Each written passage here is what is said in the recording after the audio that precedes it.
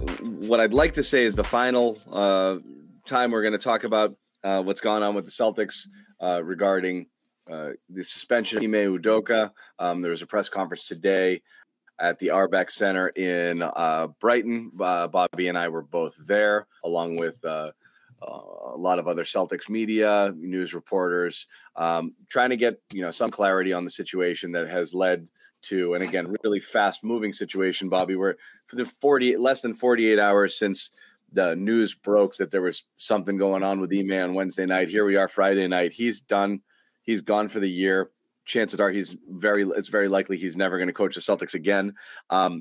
People were hoping for clarity today from the press conference. I don't know why people were hoping for that. I think it was very unlikely to happen. Obviously, because you're dealing with private matters, you didn't expect that the organization was going to give too many details into what happened. And while the details might seem unnecessary, might seem gossipy, without the full scope of what happened, it is really difficult to for people to kind of wrap their minds around why was this punishment so harsh? Why was it so severe? Why was it so swift? Bobby, are you going to watch Syracuse all night, or are we going to do this thing?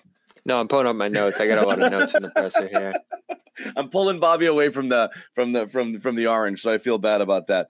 But there are some things we learned, and Bobby, I want your take on just in terms of whether you thought there was enough clarity, whether you got answers you were looking for. I know you asked a couple questions in there as well. What we do know, just to go through the whole thing, lengthy investigation. They discovered it over the summer. Discovered something going on over the summer, was brought to their attention. They described the situation as violations, not violation.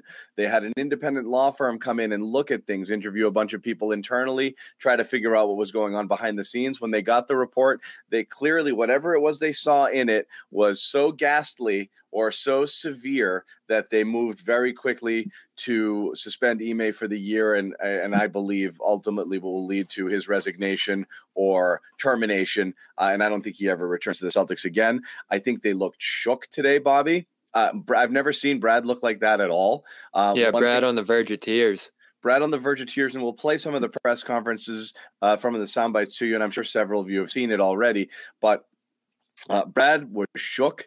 He was angry. He was sad. He was all of it. As emotional, not just at the moment where he actually showed some emotion. He looked like he was going to cry, talking about the women involved in it. He just looked like the whole situation was deeply upsetting for him, both in terms of having brought Ime in, finding out all this stuff, knowing that this is going on at his workplace, whatever it was, having to move on from Ime and whatever turmoil that all of this has caused. Wick, too, was very resolute, at least in his belief that they had no choice but to do what they did. Again, without details, it's difficult to say that, but the Celtics believe 100%, I think, without any wavering, that they did the right thing here. But again, we don't have full details. So, Bobby, just your kind of reaction to the press conference. And again, obviously, they're trying to protect the privacy of people, so it's really hard. It's really hard to get details here. My biggest question. Well, first, let me get your thoughts, and I'll get you to my question and some of the unknowns that I do think are that still matter. Well, three things I thought went well. I thought they set the right tone of empathy for some of the victims of the past couple of days, people who bore the burden of the speculation and everything else that went on that we've discussed pretty extensively on the show here. So I thought Brad did a good job with that. Of course, there were many things you knew weren't going to get answered, so I thought Wick did a good job of dropping bits and pieces here or there where necessary to give you an idea of what went on, even if we don't have specifics. At this point, a couple of the words he dropped were interesting throughout. And beyond that, I thought the questions were great. I thought all the questions, even some I wasn't thinking of, like Joe Mazzulla's past and some of the transgressions he had, I thought hit the mark well. And they answered some, didn't answer others. I think there's still a lot of questions, particularly about the process that went on here. When they knew, how long they let it go on, and at what point red flags went up and this law firm came up. When Wick answered that timeline question, which I thought was one of the most important of the day, he gave a vague answer about how it came up earlier in the summer. They quickly addressed it. But later in the presser, he said this really heated up over the last couple weeks, last month or so. And Shams reporting had said, July? This became known to some within the organization, and it really didn't get tackled until very recently when this female staffer said that Ime was using some unwelcome language toward her, however Shams phrased that.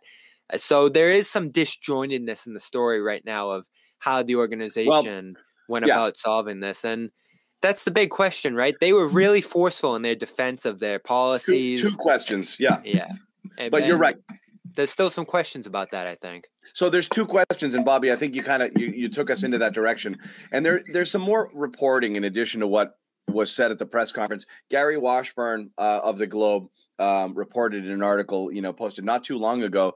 According to an NBA source, Udoka had a clause in his contract that covered fraternizing with coworkers and was warned about potential inappropriate workplace relationships until the franchise was finally forced to hire a law firm. So this is and this makes sense because it does jive with the reporting that came out late last night in terms of that Shams put out there, that they learned about the relationship in July, and then later on it became something that became problematic. So again, it's a bit of speculation, but it does sound like they were tolerating it for a period of time, and then we're like, this has gotten bad.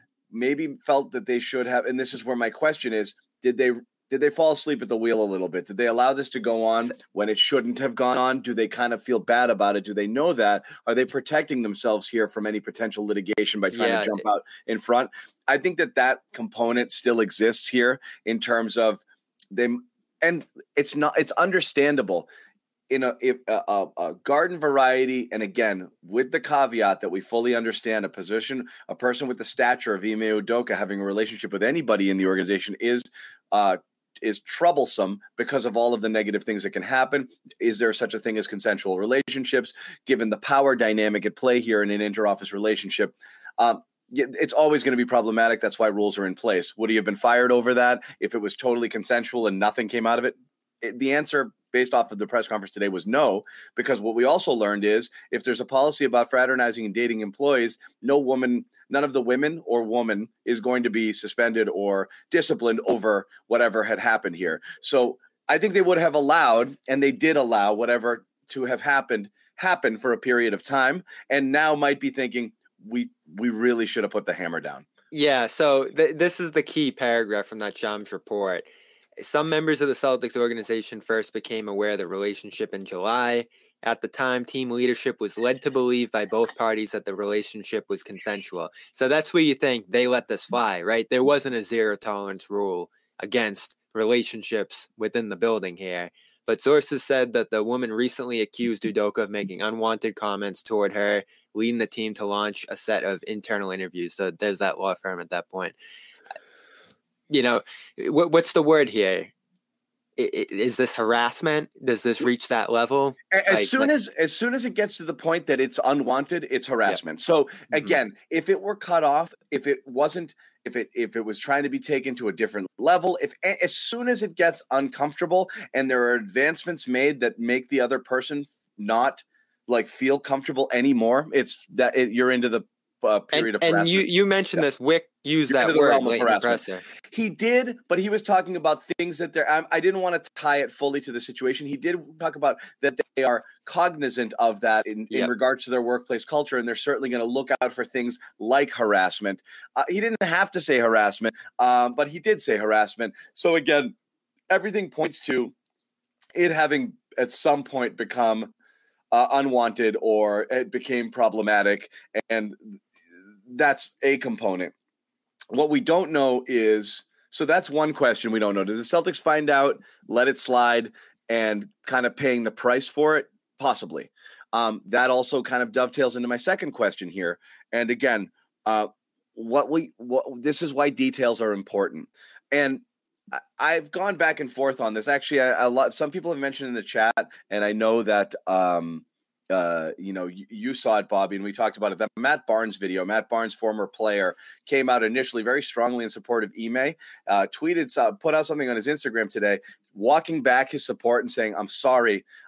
That was wrong." And we know Matt Barnes was involved in a domestic situation dispute with Derek Fisher and things like that too, and some real behind the scenes drama. But his initial reaction was Ime got done dirty, and then he said he had somebody call him who knew exactly what happened and told him, and he said he was mortified and horrified. And when the details come out, you'll all feel the same way. What did he say? It's 100 times worse than anyone thinks. It is, and that is, and again, here's the thing. That is so damning. The problem is you don't know who Matt Barnes' source is, and you don't know if Matt Barnes' source is getting things second, third, fourth hand, and it's a bad game of telephone. But if he, in fact, heard from somebody who's intimately aware of what went on and reacted the way he reacted, that was very damning. So, all right, quick pause to tell you about our exclusive wagering partners and one of our sponsors here at the Garden Report, Bet Online. Over at betonline.ag. Football is back, and BetOnline is your number one source for all your football betting needs and sports info this season.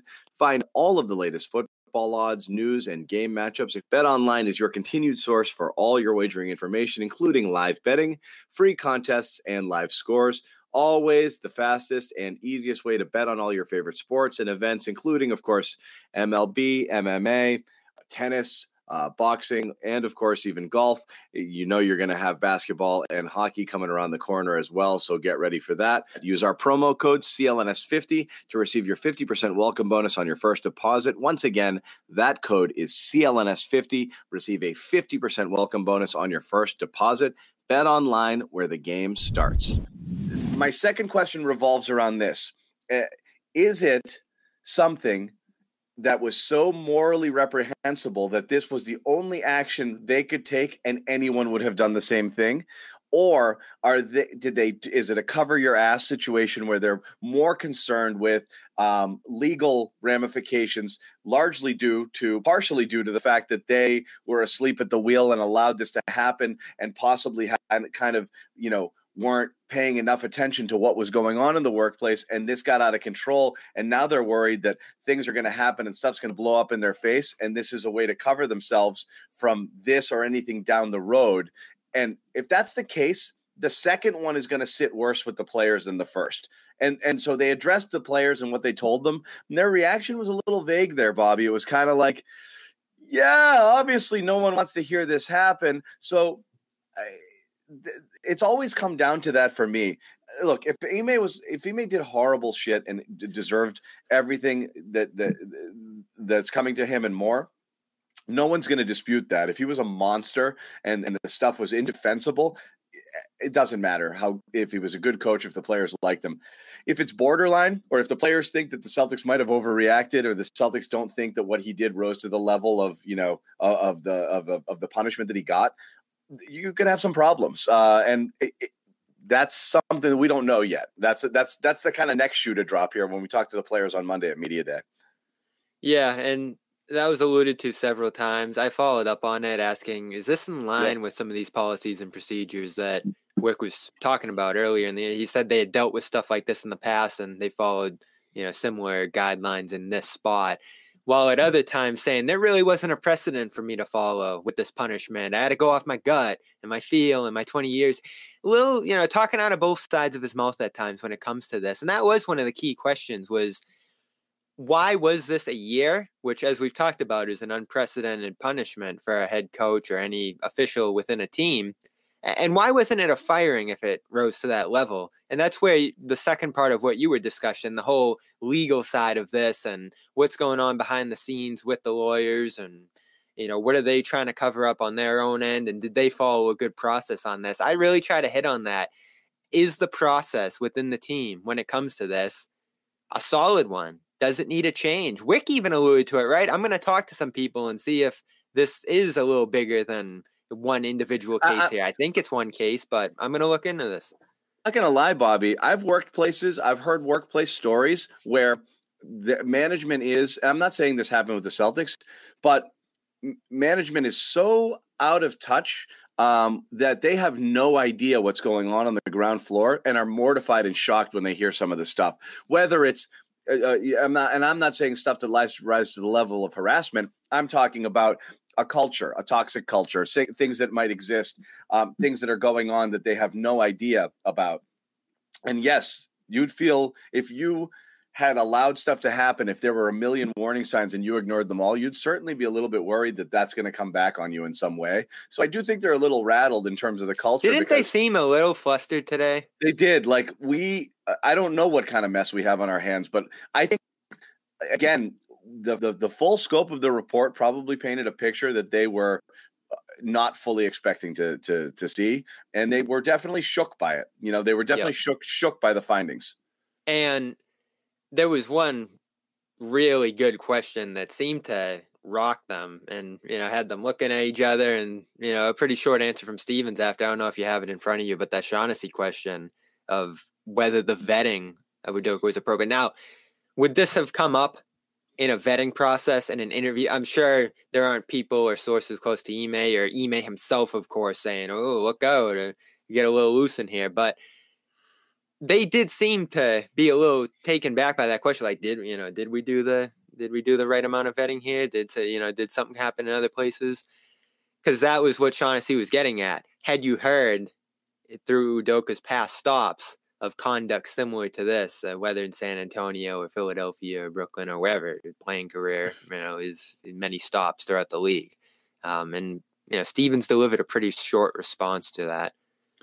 Yeah, I mean, and again, I think that's the answer is the real answer is yes, of course he was vetted, but they're going to wonder whether he was vetted enough. I think they're pretty worried that they'll find out that other stuff could come out. This is how this happens a lot. Okay. When things like that, when a person, let's say it was to the level of, that it was very, very bad and rampant and multiple violations involving multiple people. You think Ime Udoka had been a saint at every place he'd ever worked up until here, and then just lost his mind in year one as a head coach? His first year as a head coach, had this great opportunity and just said, "Screw it, I'm going to do whatever I want here." That seems unlikely. If this is a thing that he did that was out of control, chances are that's been a thing at multiple stops along the way. It's possible. I just think it's not some. Just because something, I think this is a problem we have with lots of things. We're talking about second chances. Just because it's the first time somebody got caught, it doesn't mean it's the first time they did it. And so that's, I think, a concern here, which is, to the best of our knowledge, I don't know that he did, but I think they're worried that some stuff might come out. And how many times have you seen that, where there's an incident with something and then you hear a bunch of backstory sort of things? I wouldn't be surprising. I don't want to accuse of anything. I have no idea. At the end of the day, it might have been one inappropriate thing where he just acted poorly and showed bad judgment, but they still thought that was enough. We don't know. We've discussed the levels to this, right? Yeah. Different organizations have different policies on the relationships. Some might be more lax, and this might be more of a normal thing here, having a relationship within the workplace. Of course, we think this rose to a new level possibly here based on some of the reporting, but that might be a factor here too. And this is why you start to look at the organization and the policies in place here. If there was no rule against it, and we talked about that rule, like, why would there be a rule in place that bars relationships within the workplace? Well, this potentially, based on Shams here, started off as something that was fine. Wouldn't concern started anyone. Off as something that the Celtics believed was fine, and that's again where they are. The important thing is the Celtics believed this to be okay, and kind of let it go, at least based on the reporting and based on what we can piece together here, as you said on the timeline. When they found out, when the legal got involved, then when things really heated up, and the things heating up makes you think that the other stuff came out through that investigation that they weren't fully expecting. They might have gone in looking for one thing and found others. And so that's that. Sorry. Someone's talking about, and Terry, this is a fair point. And I've addressed this over the shows we've done, this being part of the culture and the attitude. Of course it is. I know a lot of people, Stephen A. Smith's made a lot of headlines, for his defense of Ime Udoka, and he's been standing by it. but And you said Barnes too viewed it a certain way to start. I think everybody viewed it at the agree or start. don't agree. Yeah, whether you agree or don't agree, one thing that people have discussed, which is legit, is culture. And I've said it here too. How many situations across the league do you think there are right now where there is a coach or an executive or a GM or someone of that nature with that certain stature that is maybe doing something they shouldn't be doing, some infidelity, some affair, something going on with somebody who works within the organization, maybe not somebody who's a direct report, but someone somewhere in the building and marketing and sales and blah, blah, blah. And who knows? I bet a ton. I bet quite a few. I bet there's a bunch of people right now thinking like, yeah, I did that. I'm actually doing that. It is a cultural thing. I think it's not just sports. I think it's power. I think that happens a lot. And so, yes, but certainly it is with sports. Everybody's heard the stories about people going on the road and having, different, doing different things in different cities and X, Y, and Z. It's almost a joke at this point. So, yes, of course, it's a cultural thing. It's different when you are an authority figure and a person in a position of power. So the dynamic is a little different. As far as why Ime wasn't fired, a couple of things I think you can very clearly say. There's nothing illegal in the sense of if it's illegal, you had to have charges pressed. And if it's illegal also, immediately you have grounds for termination. I think the reason there isn't termination is this is something they interpreted based off of a report and based off a series of findings that they themselves gotten. Nothing that is criminal, it raises to the, to that level. So right now they're working out the money and how can they fire with cause and get rid of somebody and terminate all of their contract without them suing or without them demanding it back. So right now, I think one of the reasons he hasn't been let go is money and trying to figure out how that's going to work. But I've thought that from the get-go. 1-year suspension is basically just please go away. Right, and there was also reporting that, and you wouldn't imagine it's from Ime's side, that, maybe he'll step down, maybe he'll resign. And then a couple hours later, he's not stepping down. Yeah. So I think what's key at this point, listen, Udoka, if he did what we think he did here or what's been reported to have done, we know he's in the wrong, right? So that's a given. There's questions to have. It's the wrong. It's how wrong. Yeah. It's how wrong. How did the team handle it? And is the team more worried about itself than, because the team's in a really strong position here, right? Udoka's the one being accused here. He accepted it. He puts out the statement. Wick said he told me he's accepting this punishment. So there's not really the butting of heads we thought was possible here between Ime's side and the Celtics. Ime, from that statement, right, you assume he's basically laying down his arms here and saying, I screwed up. What am I going to do? Fight this when I know I did something wrong here potentially? He could also be saying that because he knows that right now he's concerned about the money. So what I really want to get out of today is, and we really didn't get, is what can change for the team, right? Because something went wrong here. If that athletic report's true, and this started as one thing, and the organization took a lax approach to it, and it became something worse where an employee got harmed here in some way, that's on the organization. The organization's going to have to change and evolve from that. And we've had situations like this in sports where, in this sport specifically, where the league took a longer look at the Phoenix Suns. And way back when, I heard people talking today about what happened with the Knicks under Isaiah Thomas. Right, that was a whole internal review and tear down of that front office, and they found out what was going on with the Knicks at that time was rampant. And it was a terrible workplace. That's not necessarily what's going on here. And again, Wick said he thinks this is isolated, but who knows? You've seen this, right? I mean, there's real world examples right now in the sports world where this is happening, and toxic cultures are being investigated at a very high level. You had and teams do this all the time. Like, we'll do our own investigation, and sometimes that works, and sometimes it's not enough. You had the Washington football team doing its own, ridiculous kind of shadow investigation of their own things, and the friggin' Congress gets involved. Like, yeah, no, we're gonna look at this now. So it goes well beyond, public embarrassment. This is that is like, I do not like. Oh my God, do we have the most toxic workplace in the world where like predatory behavior is completely allowed and ignored? Like, oh my goodness, that's terrifying for the organization. So that's why, again, I don't know what they found, but again, it shook them so much that they immediately suspended Ime within getting the report. With like a day after, they're like gone, and for a year, and they looked shook today. Yes. And so that's I like that's the comparison of I like the comparison to like a college program. Oh, we're gonna self-report and we're penalizing ourselves 1 year. We're suspending ourselves from a bowl game here, and the NCAA comes through and maybe they add something on, but usually more often than not in college, a program's gonna self-report, do its own investigation, penalize itself, and hope that that's all that comes out of it, right? For the Celtics, with no league intervention here, right? Yeah, this isn't the league coming down and taking a look at them. With really no noise at all, right? There'd been no rumors or anything that this was going on. We talked to Ime in late July. Everybody's getting ready for camp. Everybody's back. Nobody knew this, right? We're all talking about different things, the team and the roster and the center situation. And then days before training camp, the team presumably, right, goes to Woj and says, there's been a violation here. We're about to levy a significant suspension. We're about to hammer Ime.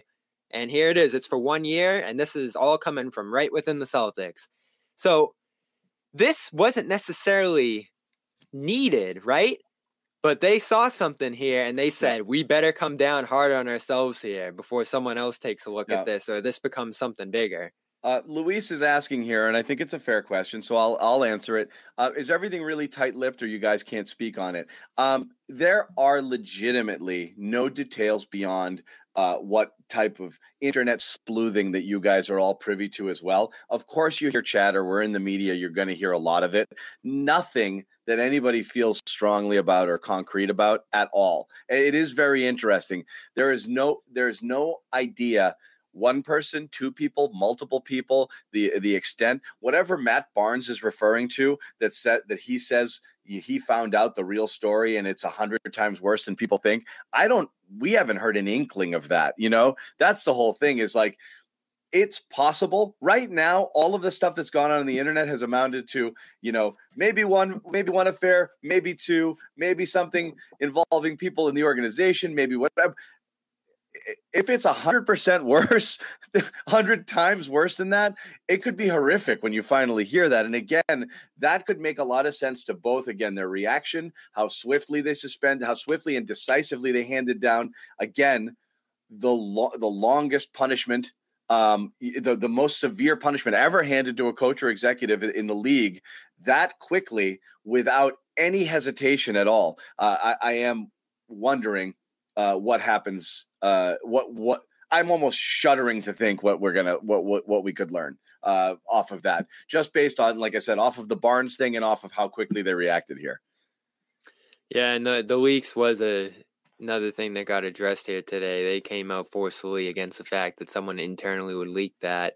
The details, not 100%, Kes. 100 times worse, right? Unreal, What's worse, 100% worse or 100 times worse?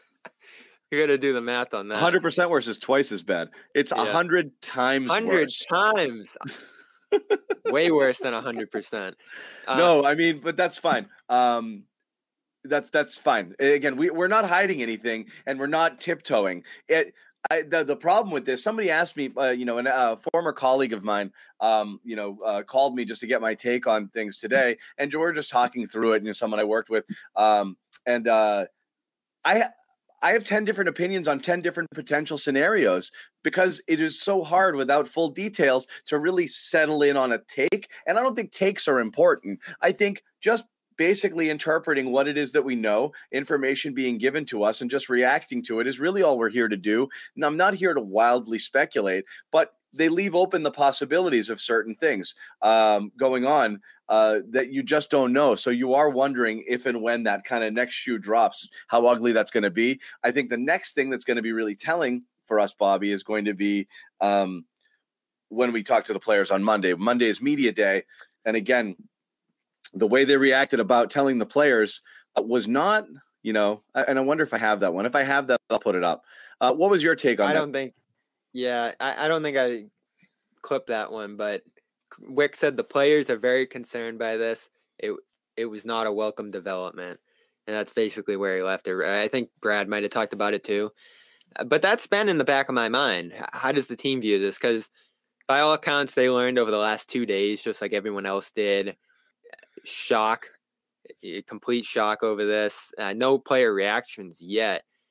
But you'd imagine, and Stevens even alluded to this, that these players have a strong relationship to Ime, many of them. And this is going to be jarring for them, losing that voice and losing that figure in the room. And they're probably questioning what was the process here and how did it come to this. And really 1 year.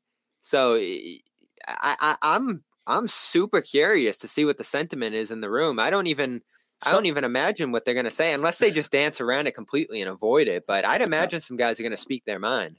Yeah, I don't have the player bite, but someone just put this up here, Dave Brown, just on the using Woj to leak it. Look, a lot of people speculated that because that's what Woj is for. Woj is for put this out there. We don't know how or why it got out there. What makes sense to me is that it came from within the organization because it spoke to the suspension. It was also half a story.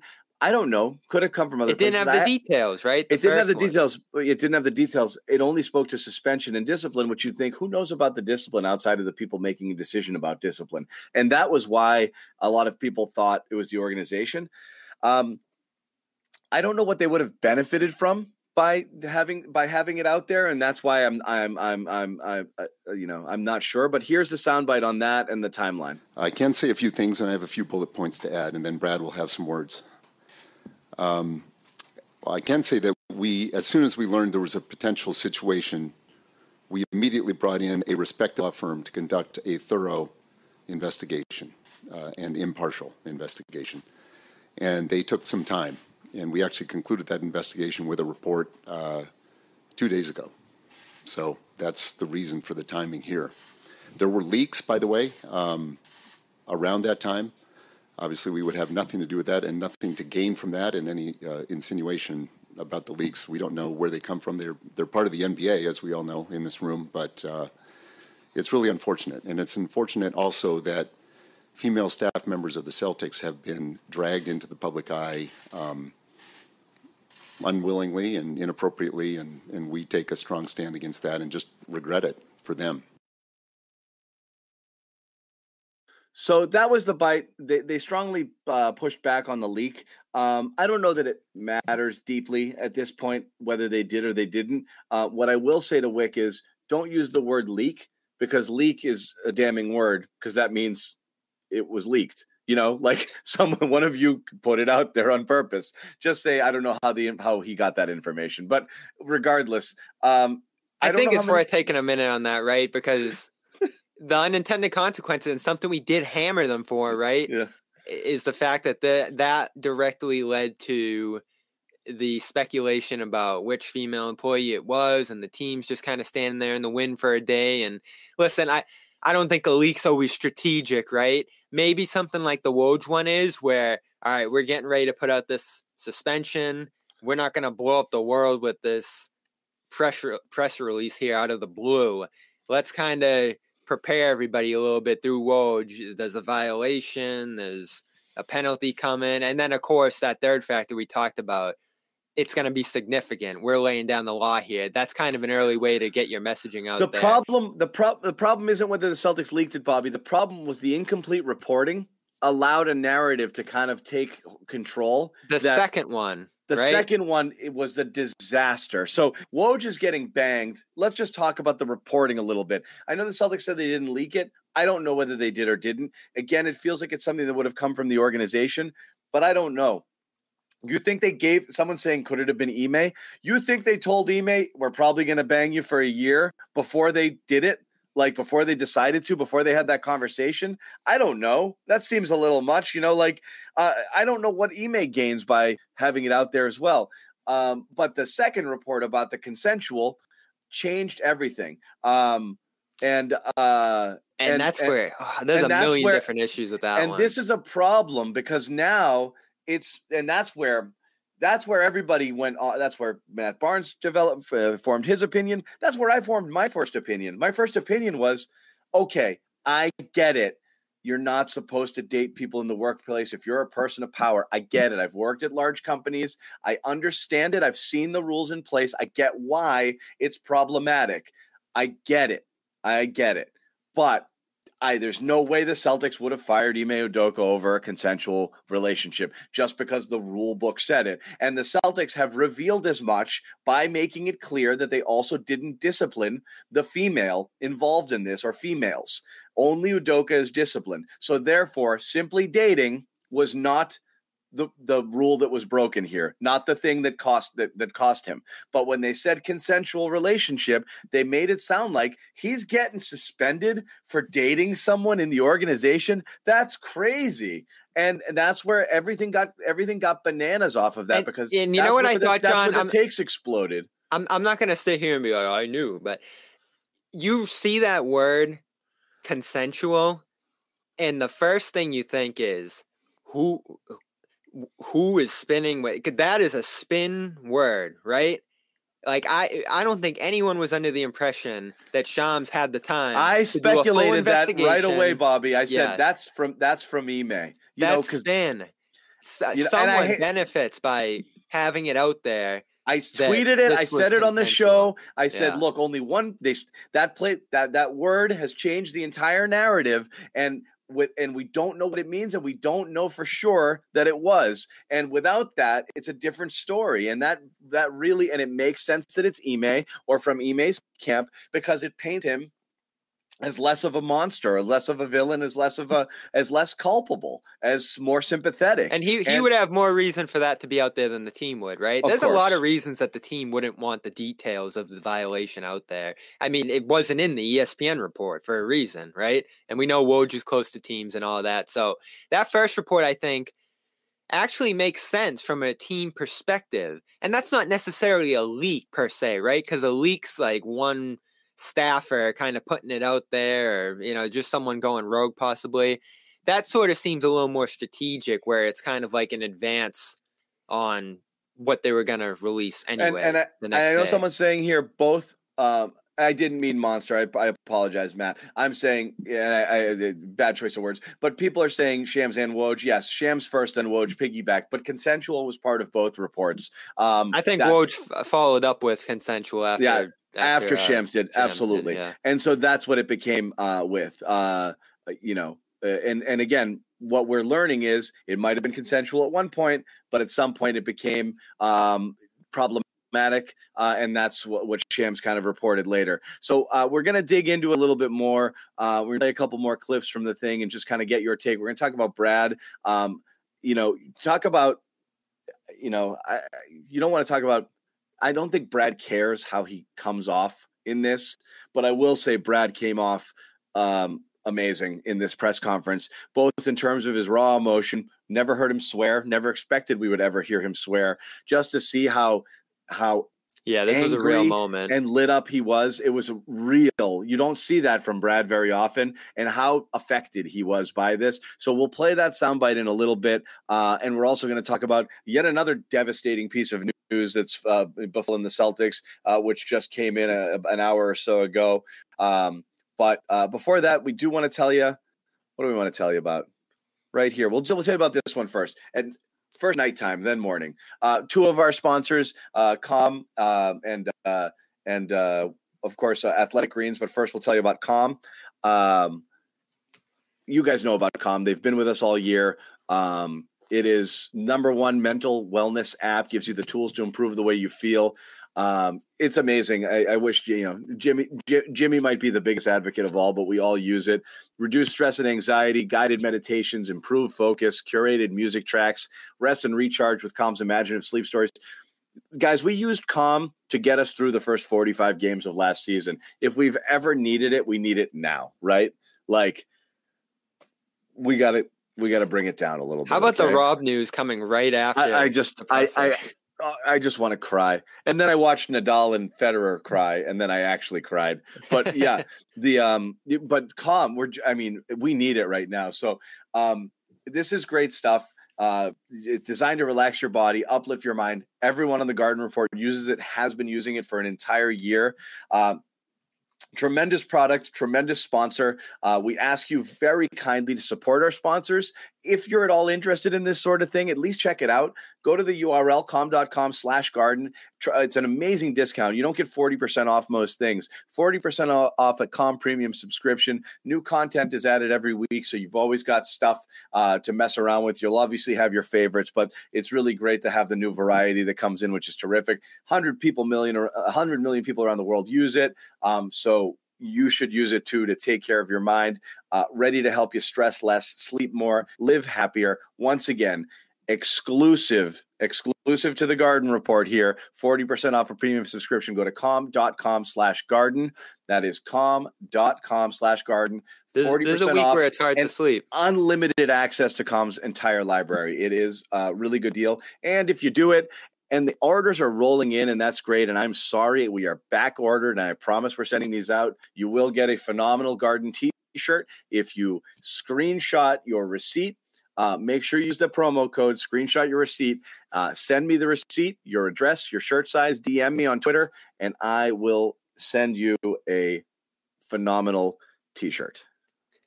Good? Nothing phenomenal going on this week.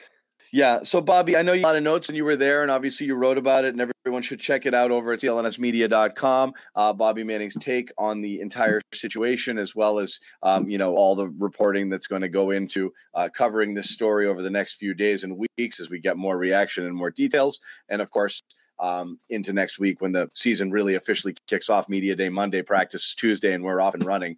So here we go. Final reactions to the press conference here before we get into some on-the-court related news. Yeah, there was a lot, right? I thought Brad's reaction and Wick's reaction in particular to the notion that Brad might coach in this situation was telling, right? Brad, no way. Wick, we talked about it. So Brad wants nothing to do with coaching this team. Wick seemed to think this might be a good idea. We're investing a lot of money in this team this year. Could save me a buck. Yeah. I did save some money making you GM.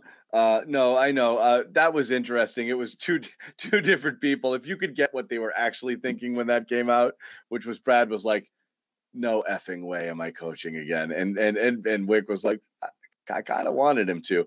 We did talk about Brad's reaction to the rampant speculation and the women being dragged in to the thing, and that was early in the press conference. The way he responded to it, I want to play the soundbite for those of you who didn't hear it, because, like I said, it's Brad like you never really hear him ever. I thought, we have a lot of talented women in our organization, and I thought yesterday was really hard on them, and I think that nobody can control Twitter speculation and rampant bullshit, but I do think that we as an organization have a responsibility to make sure we're there to support them now, because a lot of people were dragged unfairly into that. And so I would just add that and go from there. I know you'll probably have questions and comments, but I think that's important to address for them. So I'm not using names. People have seen some of the internet speculation. You know that there's people who Brad is close with. You know that Brad has, obviously Brad is someone who's coached and obviously now in the front office has a relationship with many people, both in the front office and, in the operations side and on the court and things like that. So obviously he's close to a lot of this and was clearly, I said, I didn't expect that at all for Brad. And that emotion and that look that was on his face stayed the entire press conference. He looked just like I said, both. There's this combination of mad and sad the entire time. Yeah, it was a jarring moment for sure. And I think it showed for him in particular, not only the hurt that this caused him, and Woj talked about it, that breach of trust. Stevens hired Udoka, and this falls on him in some way through that vetting process, and he probably feels some level of responsibility for not only that, but the fallout, right? What can we do here to stop this? Employees are probably coming to him saying, why am I seeing my photo online? You know, like what is going on here?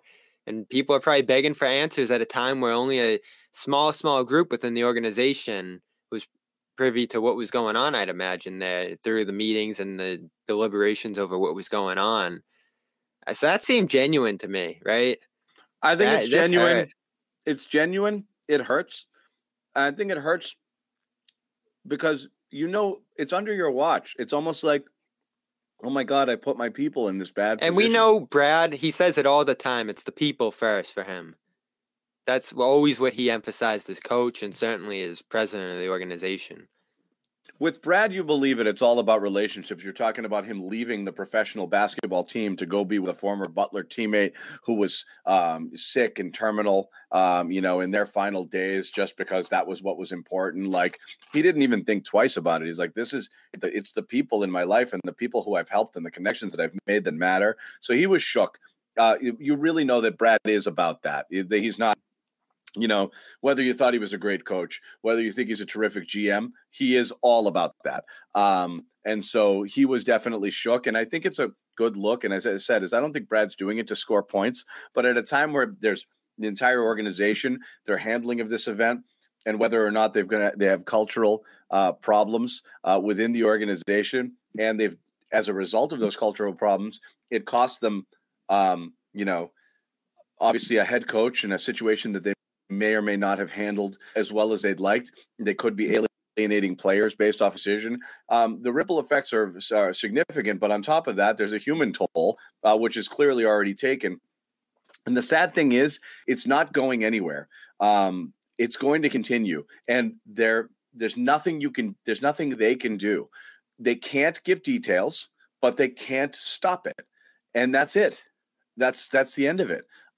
They're stuck. It's going to continue. Are you kidding me? The entire internet's still going to light up over who was it? What was it? How many? What's the story? Whether it's gossip or whether it's to be able to formulate an opinion, it's going to continue on. So it is tough.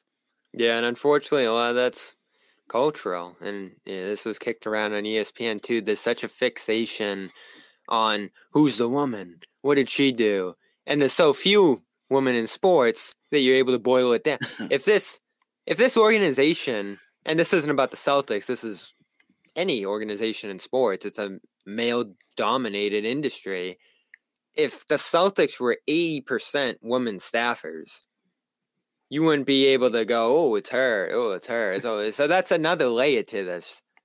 There's only a few, so people are able to pick and choose them and roll with it. And that's what happened here online. And Brad's right. I don't know what you can necessarily do in that spot, but if this was a leak, that was an unintended consequence of it, and people were able to roll with that. And I could imagine if someone did leak it, them not realizing that that's what the internet was going to go do after that and roll with that. So they're going to again, we'll never really know. We'll never really know on that leak thing. Like you're just always guessing on that. I threw up Dirk's comment here. Dirk, one of our super loyal followers of the show here.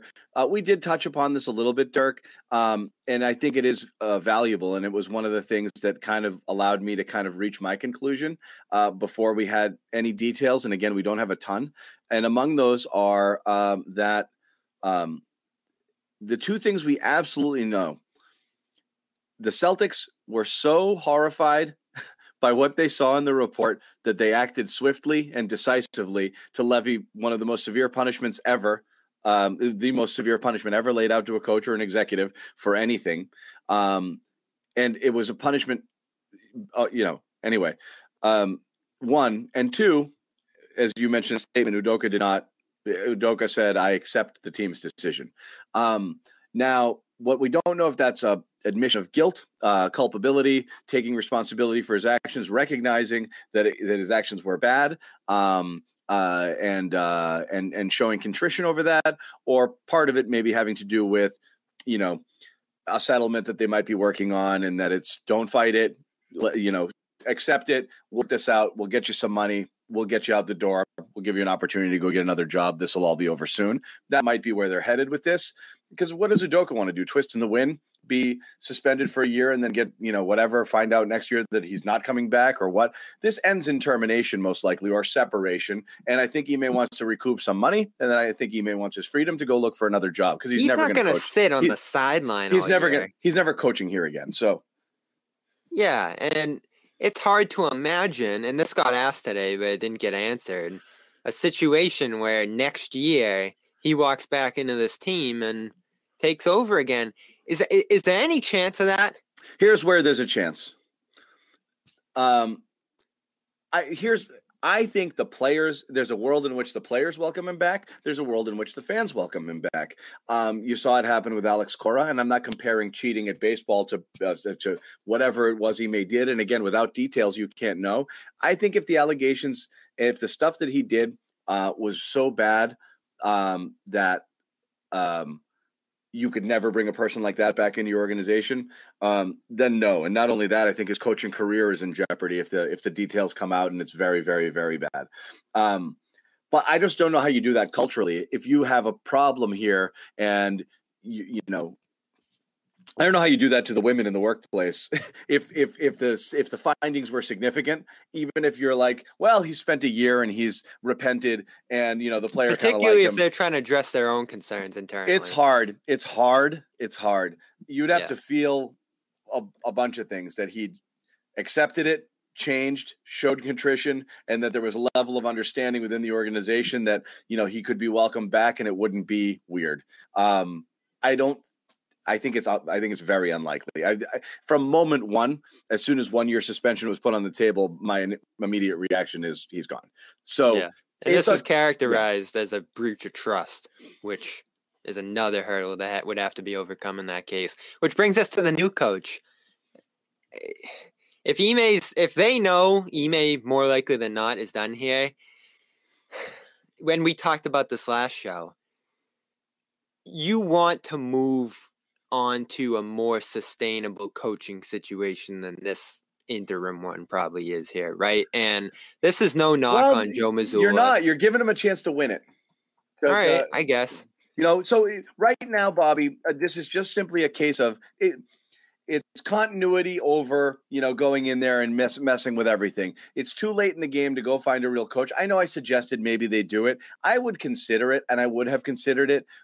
If they thought they had a guy they would have loved in the process, someone who maybe they've already interviewed for the head coaching job, who's available somewhere as an assistant, that they would have liked almost as much as Ime. I don't know that exists, because a lot of the people who they did interview landed jobs elsewhere. But if there's a person that they love, maybe they bring him in. But I think they clearly opted for continuity. And so if they truly view Mazzulla as an up-and-comer, if this is the type of person that would have had a crack at head coaching vacancies next year, you give him a chance. He had one this year. The Jazz interviewed him. You get to next year, and if he earned it, you either hire him outright, which you could if it's in a slam dunk, or you give the appearance of, keep making it fair and give him a chance to interview for the position, but you open it up to other candidates. But I think that's where this goes. I don't think they do it now. And by the way, our guy here at the network, Jeff Goodman, raved about Mazzulla, didn't he? So he likes the decision to go with him. He's known him for a long time. There were questions about his past, and Stevens addressed them today. I thought it was a good question that came out, because a lot of our chatters yesterday had questions about that too, the 2009 arrest for domestic battery in a bar. And that was worth looking into here, especially in the aftermath of a coach going out in controversy. You're going to bring one in who has past questions. And Stevens not only addressed them pretty decisively today, but sort of put his own reputation on the line too. Like, he told me he changed. I believe him, and that's on me. Like, I'll play it. Here's Brad talking about Mazzulla. And again, for people who don't know, when he was it West Virginia? Yep. There was an incident in a bar involving an assault, and that he was asked about that, and here's the answer. And then when we were considering hiring him as an assistant, I vetted that and the incidents when he was in college really thoroughly. And I will tell you this, I believe strongly in Joe's substantiveness as a person.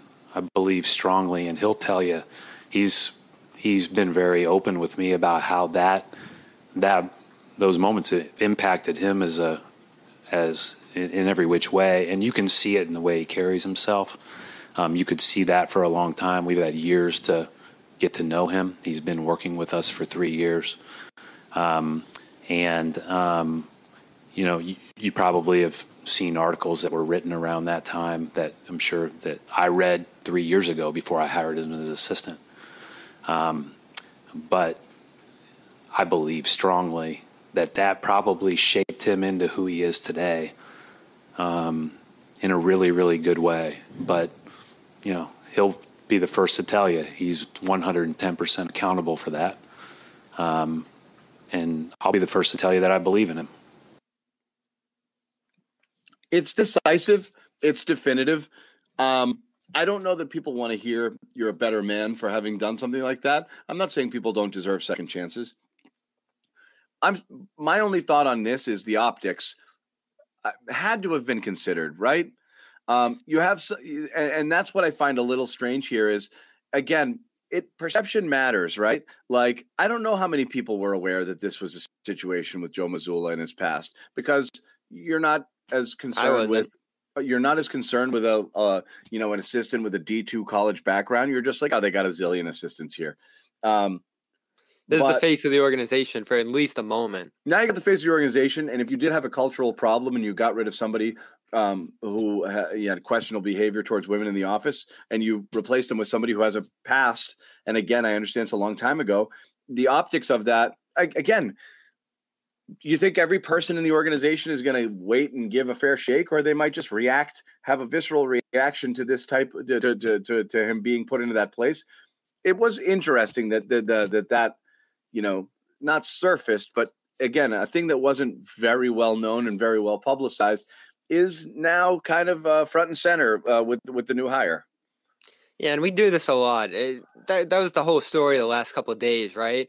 Oh, we're talking about Ime. Why aren't we talking about Brett Favre? And why aren't we talking about Robert Sarver? And his was 1 year, and his was one.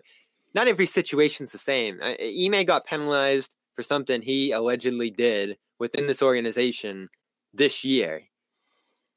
Does Mazzulla bear some responsibility for what he did? Of course.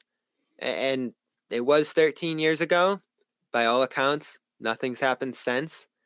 And it certainly didn't happen within this organization. So I don't think it's valid in terms of bringing him into the organization. But what you say there in terms of optics in a moment like this, where you're trying to restore some faith in the organization, it's potentially going from one controversy to answering questions about this guy's controversy is kind of wacky. It's risky. It's almost a little tone deaf. It's a little. And again, I'm not saying it's the wrong move. I don't know exactly. And again, you have Brad who believes in him deeply, and that endorsement, I'm sure, carries a lot of weight in those walls. And Mazzulla himself may have people are aware, and they feel that whatever it was is so far in his past that it did in fact shape him and turn him into a better person. So yeah, all of these things are possible. I'm literally only talking about the optics and it being a little bit curious. So that's interesting. I'm curious how much deeper it goes and whether that becomes problematic. Right. And somebody just mentioned here, Terry mentioned it. Man, maybe it's the right coaching move. Is it the right cultural move? Again, I don't know, because I don't know what the perception is of Joe Mazzulla in those walls. And if that's something that's really important to you, something that you feel is fractured right now, that certainly is something that I would think would be considered. But again, you have to think they felt okay about it, right? That's the most important thing on the coaching side, because we have two situations here. We have a workplace one. We have a basketball one. We seem to think that the workplace issue was so bad that they took a hit on the basketball side, which for most teams is the most important thing, winning. They took that hit, and now they have to restore it. And that's what this hire is all about here. Sure, the optics of it at an organizational level matter, but like you said, the optics and how this looks to the team is going to be most important. And by all accounts, Tatum in particular really loves this guy. Stevens, of course, brought him in, thought highly of him, and saw what his coaching capability was. Stevens, his job is sort of attached to the success of the team, right? So Stevens, at least entering a very important year, felt good, and he endorsed him in a staggering way today, saying that Missoula, even compared to himself, and Brad's like this, right? He always kind of talks down his role on things, but is a million times better than me for this spot. There's no one better than Missoula for this spot. So not only did he endorse his character, he seems to really believe in this guy as a coach, and we don't know. The inexperience factor is one I'm thinking about a lot more here, but the buy-in factor for a team that is extraordinarily skilled, because we've seen a lot of first-time coaches with no experience take over around the league, and I hate to go here, but the foot on the line and Harden's hamstring and Kyrie's knee might have been what prevented Steve Nash, who we joke about every single day, from winning a championship in his first year. Yep. So Joe Mazzulla has a stacked roster here. If he's able to get them to buy in, carry forward that message that Ime had, and just maintain some stability and trust, that's all he really needs to do, right? And yes. So Joe Mazzulla has a stacked but ever dwindling roster. We're going to talk about that and the latest news involving the Celtics before we wrap the show. But first, I want to tell you about our other sponsor. And this is how we like to break it down, right? We talk about calm. That's what you take at night. And then in the morning, what do? You wake up and bang. You take down some. You take out some athletic greens, right? The way you describe it, John, I can just see you like boom. It just goes right back. Drop it. So again, it's our partner, Athletic Greens. Okay. And again, we've talked about this a lot. And hopefully, by now, many of you, and I know actually many of you have, because you guys have sent me the proof. What is it? One delicious scoop of AG1, you're absorbing 75 high-quality vitamins and minerals, whole food sourced ingredients to help you start your day right. We consume it. Why? It makes me feel better. I bring it with me when I travel. I took it with me on vacation. I start my day with it. It's lifestyle friendly. It's diet friendly no matter what you're on. It has no sugar, supports mental clarity and alertness, helps with sleep quality and recovery. Supported by thousands of medical professionals, a zillion 5-star reviews, health experts, celebrities, athletes, what have you. So right now it's the time to reclaim your health and arm your immune system with convenient daily nutrition. One scoop and a cup of water. That's it. And again, to make it easy, we're going to give you a deal. If you go to athleticgreens.com/garden, take ownership over your health, pick up your ultimate daily nutritional insurance. By signing up now, we'll give you 1 year supply of immune supporting vitamin D and 5 free travel packs with your first purchase. Again, we're talking about $3 a day for your health. And if you are concerned with your health, you're probably spending more than that, kind of picking and choosing and trying to piecemeal it together. This is a one-stop shopping solution. It's great. And what do you get? With everything, phenomenal. You get a phenomenal t-shirt. So I wish there was something to say was phenomenal. I can't even think of one thing. Nothing is phenomenal but that t-shirt. So get it now because everything else is crap. But AG1 is great. The t-shirt is great. Send me your receipt. DM me, John_Zanis, and I will send you a t-shirt. Last thing we wanted to talk about, Bobby. Come on. What? What are we doing here? I mean, this is what bugged me. First of all, well, was it Devaney broke the story first? Yeah. On Rob? And then other people picked up on it. Sean Devaney gets the credit. He broke the story, even though everyone picked up all of the other guys, that Rob was having surgery. The initial timetable was 4 to 6 weeks. That wasn't in Devaney's story. That was in somebody else's story. No, that was in Devaney's too. Oh, it was? Yeah. So a day later, he writes a story and say, actually, the team and no one really has confirmed 4 to 6 weeks. So let's not necessarily cleave to that. And what do you know? Celtics later on this evening send out a update about successful surgery, which means nothing. All successful surgery means you didn't die. So Did they say successful? Everything is successful. Yeah. Successful surgery means it happened without complication, and the patient is alive, and like they didn't have to cut. The their only leg off. unsuccessful surgery was who was the Chargers quarterback who Tyrod Taylor, who got stabbed in the lungs. I hope they didn't put a successful surgery on their release. 4 to 6 made people think, okay, training camp preseason is he's back 2 weeks in. Okay, this isn't only 8 to 12. This is 8 to 12 to resume basketball activities. That means, and we've seen this before. I'm not saying this will happen here. We've seen that before. What does basketball activities mean? It means endless reports of he started doing one-on-one work. He jogged a little today. He did 2-on-2. Oh, a little 3-on-3. Hasn't yet progressed to 5-on-5. Oh, geez, not yet. We don't know when that's going to happen. Then that happens. Then eventually a game. You could be looking at Dr. John. You normally get some insight on the surgery. So what was the description here? They were cleaning out loose bodies. Yeah. There's no question. Based on what the Celtics said, they didn't say there was anything like they had to redo, like trim a piece of the meniscus, or maybe who knows, or fix a ligament or something else that was damaged. That appears to not be the case. It was cleanup and little lag, but you're back. I felt for again. I got the Ethernet going, guys. Come on. But the timetable is brutal. 8 to 12 to resume basketball activities. So I asked that, is this normally a tough surgery to come back from? No, arthroscopic surgery can be used for everything. It's not one thing. Arthroscopic surgery is just it's in place of incision. All it is a different style. You do put a little camera in, and you use little teeny tools robotically that can do it. That just keeps you from having to slice open and do a big incision and go in that way. It's just less invasive. That's basically it. But you're doing it for various different reasons. A scope. And oftentimes it is to go in and do cleanups and X, Y, Z. 8 to 12. I didn't see that coming. At all. And again, everyone will say, he came back too early. He did.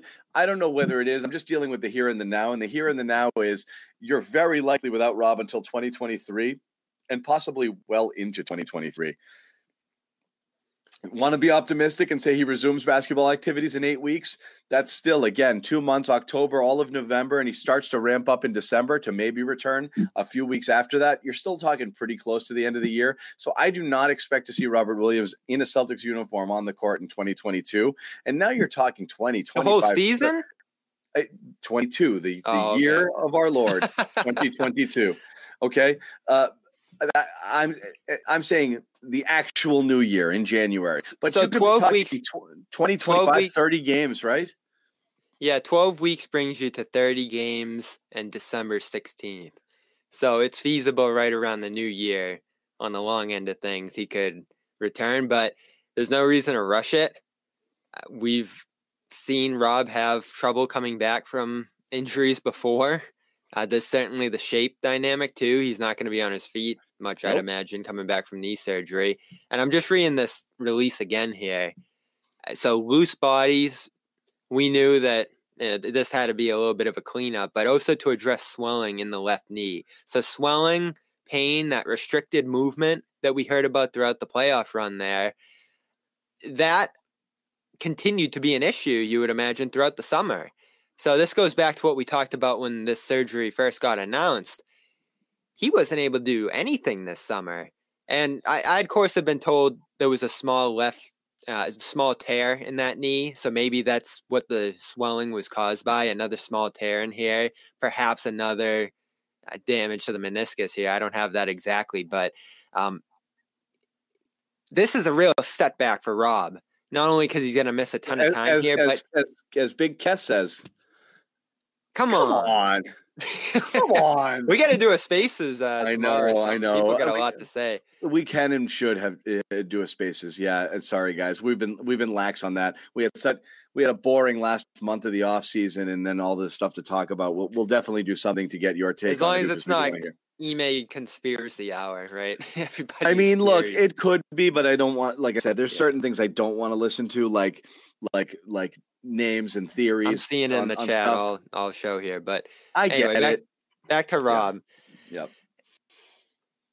We all had hopes, and Ime had a hope. This was the guy that he singled out just to kind of loop everything together here. This whole disastrous offseason.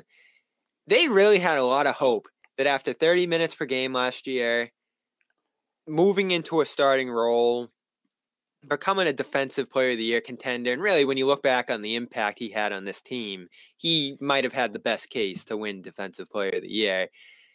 Can he take another step, play a little bit more, ease Horford's role? You'd have to imagine that that's what they expect. It's another lost season. It's a lost season for Rob's development, not for him. Can he come back and be effective? Yes. It's another lost season. It'll be the same Rob of Rob if he taking comes a back. leap. Yeah. At best, because you're talking about any training is gone, any ability to work on things, refine your game, get your body right. It's gone. It's gone. You're just trying to get back into playing shape at this point. But any improvements are gone. You cannot make a leap as a basketball player year over year because you had no time to spend on your body and on your game. Everyone likes to use the expression, get in the lab this offseason. He can't. He couldn't. He sat around for a month and a half. And again, I don't know whether the team wanted him to or he decided to do it unilaterally. It's another thing I'm kind of annoyed about. And, we'll see. And maybe that comes out a little bit and after this Ime stuff in media day. But then he starts playing for a week or two and it hurts. And I can't do it anymore. That sucks. It's brutal. And you think of the way he raises this team's ceiling when he is out there. 10 points per 100 possessions better with him on the floor versus off. And the 24 points per possession that they were better than everyone they played when they had their starting five of Rob, Smart, Tatum, Brown, and Horford. It just gave you that extra edge on everyone else that no one could compete with. We saw them blast the Warriors, and I know Curry got hurt in that game, but they just were tearing through everybody. Memphis when they were at their best, and just all these different teams that they tore apart during that 22 or 25 stretch there. This makes you wonder if this group's ever going to be able to get back to that level, or is each passing season with this core going to be, if Rob's healthy, they'll win it. That's what if I said. Not, they're screwed. I hate playing that game, but that's the honest. Look.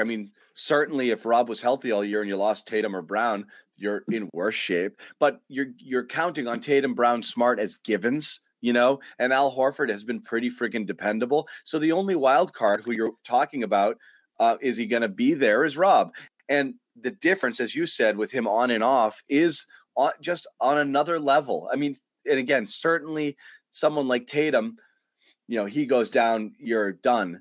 But Rob is the difference between them being a very good team and a team that has a legitimate chance to win a title when he's right. And I was curious, the Smart, Brown, Tatum, and not only that, Bobby, the Rob we haven't seen yet that we're wondering if he exists, if he's ever given the chance to have a healthy offseason and take an actual leap in terms of his conditioning in his game, could take him to heights we've not even imagined possible. Yeah. That's the thing, is it's so tantalizing because you're like, this guy barely even knows which basket he's shooting at, and he's still this insanely impactful player. His smarts are I don't mean to drag his intelligence. He's an extremely high IQ basketball player, and when he's focused, he's just got something about him. In addition to the freakish athleticism, he's different. He's a different dude. Yeah, and I remember talking to the people close to him last spring when I was doing a story on his comeback from the injury, and even they admit he's not there offensively right now. He's not commanding that role.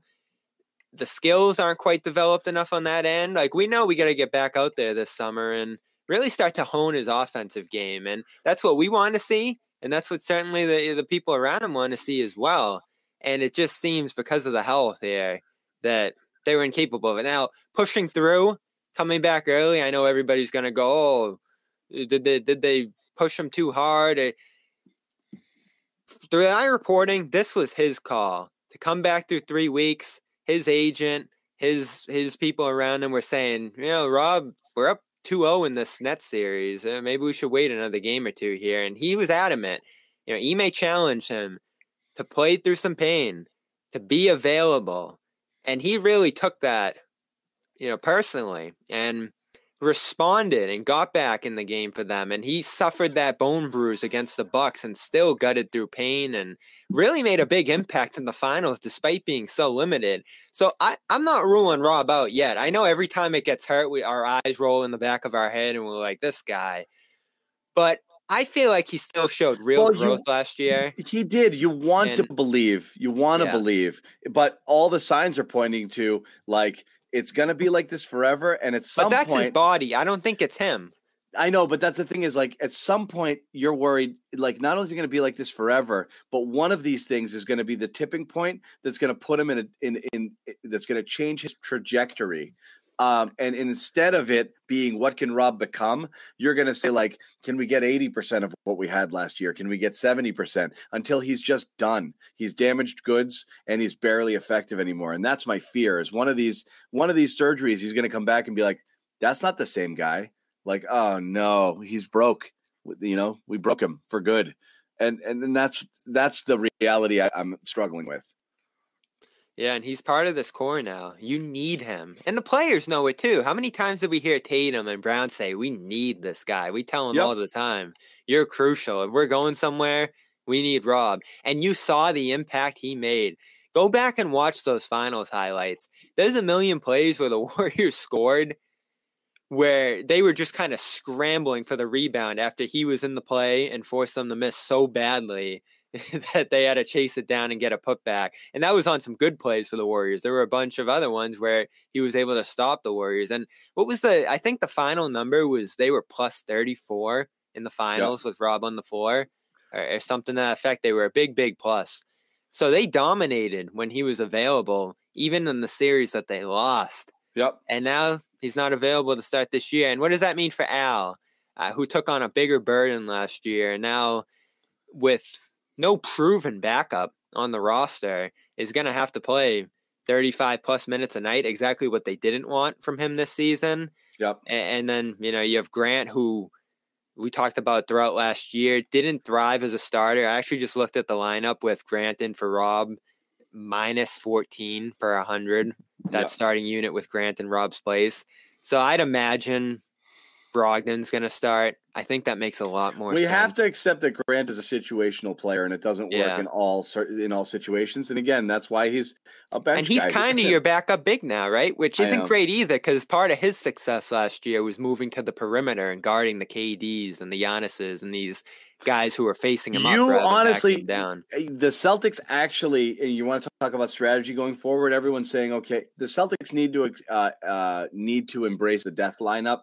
One of those kind of death lineups that have no center, like none. And I'm talking like Tatum at the center, Tatum, Brown, and three guards. And didn't they try that under Stevens? I know, but just do it and learn to make it work because you have switchable position. Everybody on the court is switchable. You've got big guards, and you got to try the White, Brogdon, Tatum.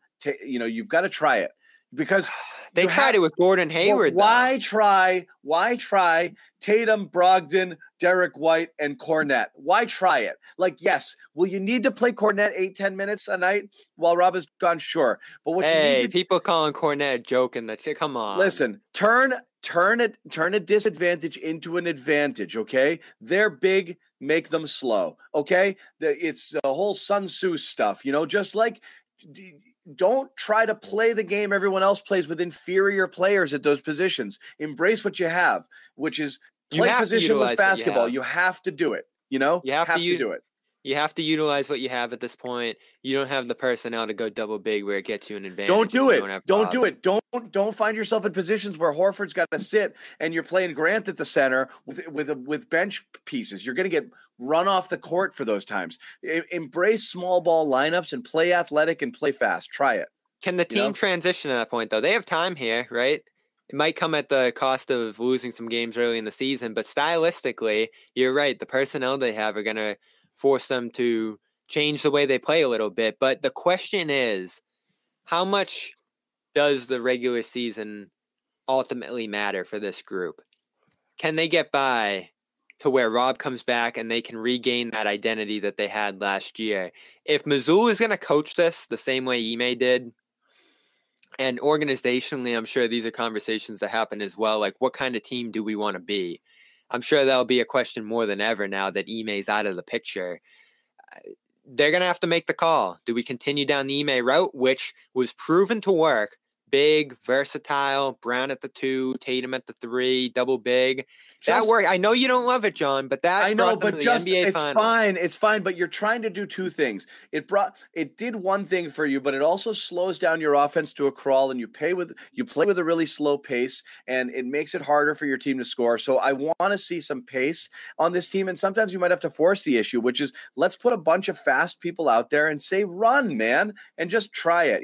As I said, you're not going to replicate what it is you're missing with Rob. So try something different. All about how big of an impact Brogdon makes, right? Can Brogdon be Gordon Hayward? Because Hayward allowed you to play that way, right? 3 wings, quicker, more versatile on the perimeter. Brogdon's going to have to be reliable for this team this year. And that's another question. He hasn't played 60-plus games since 2019. So this is another guy that you're probably penciling in to miss some games here. And you don't have wing depth. You don't have reliable big depth. Yeah. You have a little bit of guard depth here, and that's where we kick around. Do you have to make a trade at this point? And people, and so here's my take. And maybe you need a body, but like by trade, I mean, what's the difference between trading for somebody right now or signing somebody off the scrap heap or a bunch of 10-day contract guys? You're talking warm bodies that are just going to fill a roster spot, and it's a break glass in case of emergency. Nobody you're bringing in at this point makes an impact for you. They don't. So the reality is, everyone's asking, what do we do? What you do is you just hold the line. You just treat it like an injury in the middle of the season, and what do you do? There's only one problem with that, though, is you're overexerting Horford.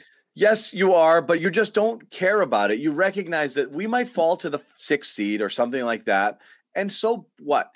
If we hit the ground, if we've got all of our guys cooking and we're ready to go and we're peaking in March and April with everybody fully healthy, great, done. We're fine with that. We'll play whomever, wherever. That's all you can do at this point. You just don't worry about being the top seed in the East, the top 2 seed. You just play.